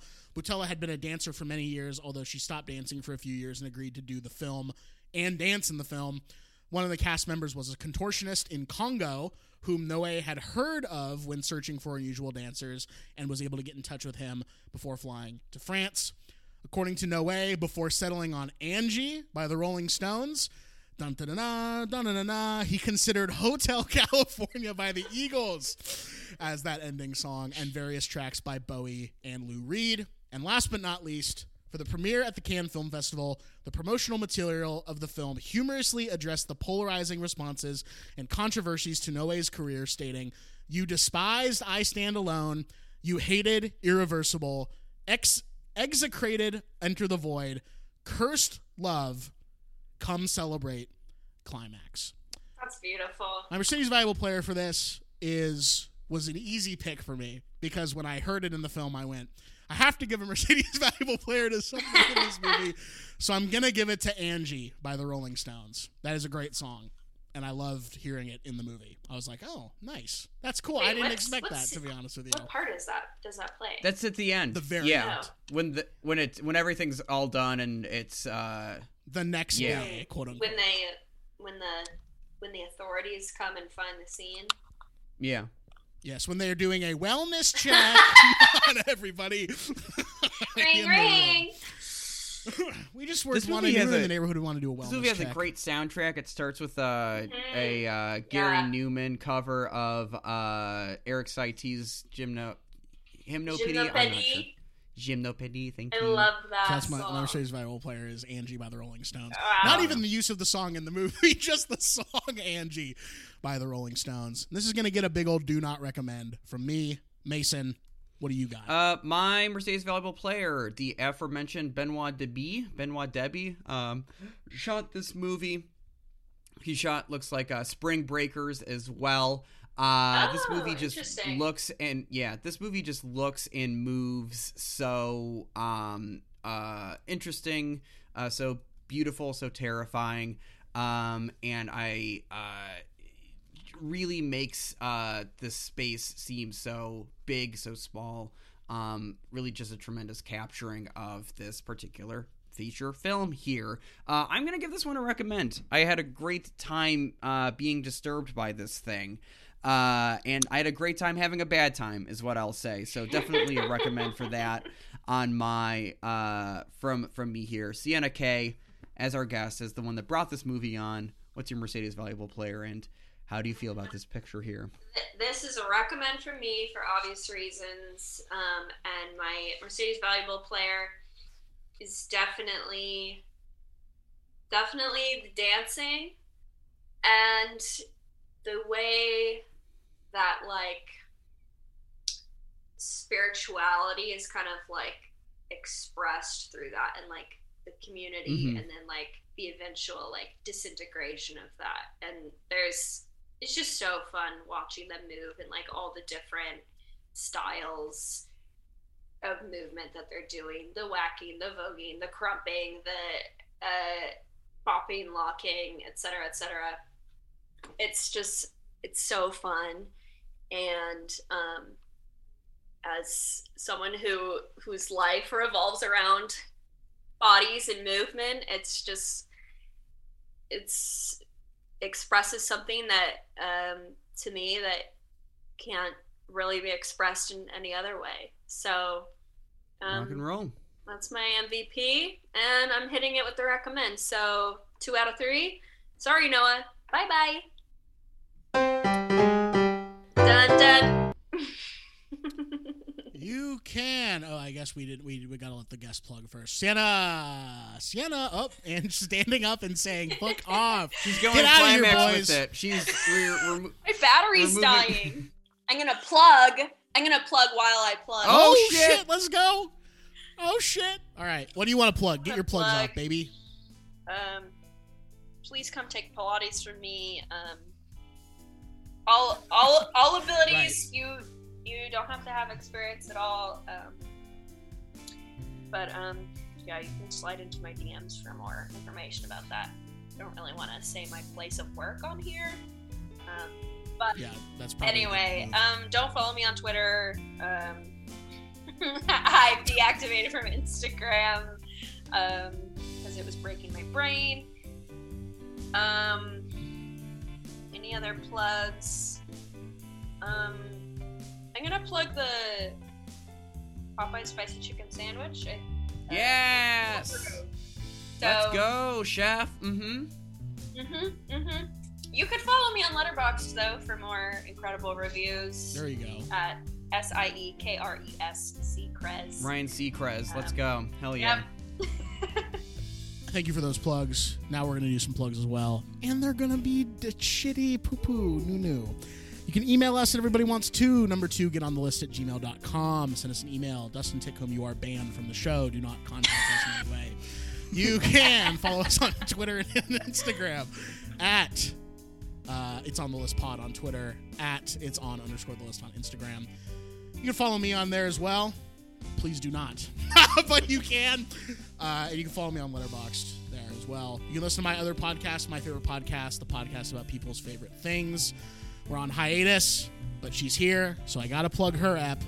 Go all the way back to episode 18. She was still in New York. We talk about Sienna's life and times of being a cruise ship performer. And it is a very interesting time. I re-listened to the beginning of the episode because I was like, what was that episode like? That felt like such a long time ago.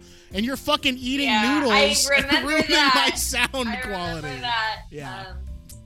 This time I very politely paused my morning croissant so that I would morning not noodles. be shaking flakes all over the keyboard and into the microphone. Yeah.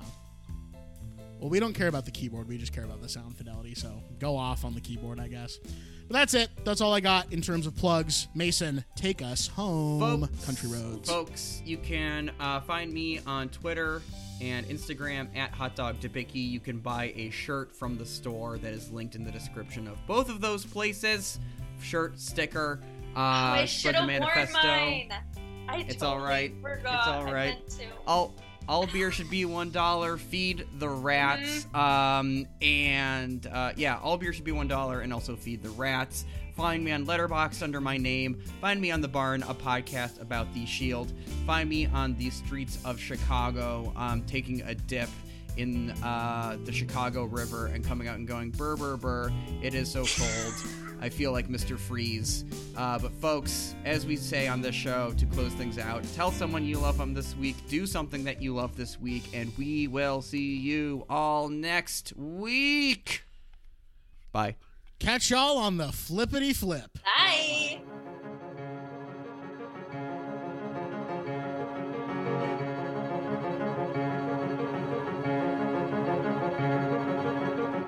They made a statue of us and they put it on a mountaintop. Now tourists come and stare at us, blow bubbles with their gum, take photographs of fun, have fun.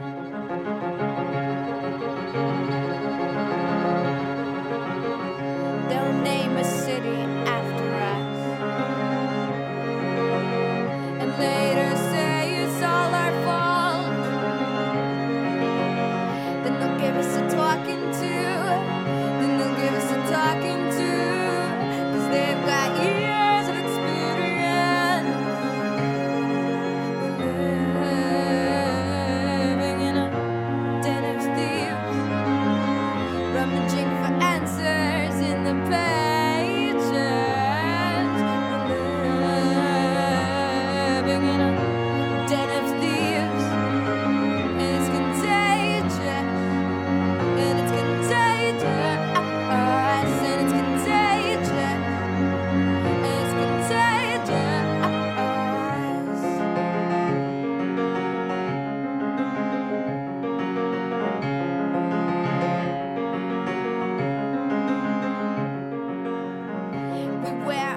scarves just like a noose.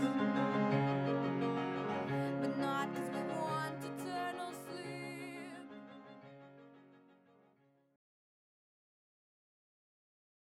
Awesome, awesome, awesome, awesome, awesome. We need to do a take two of all of that.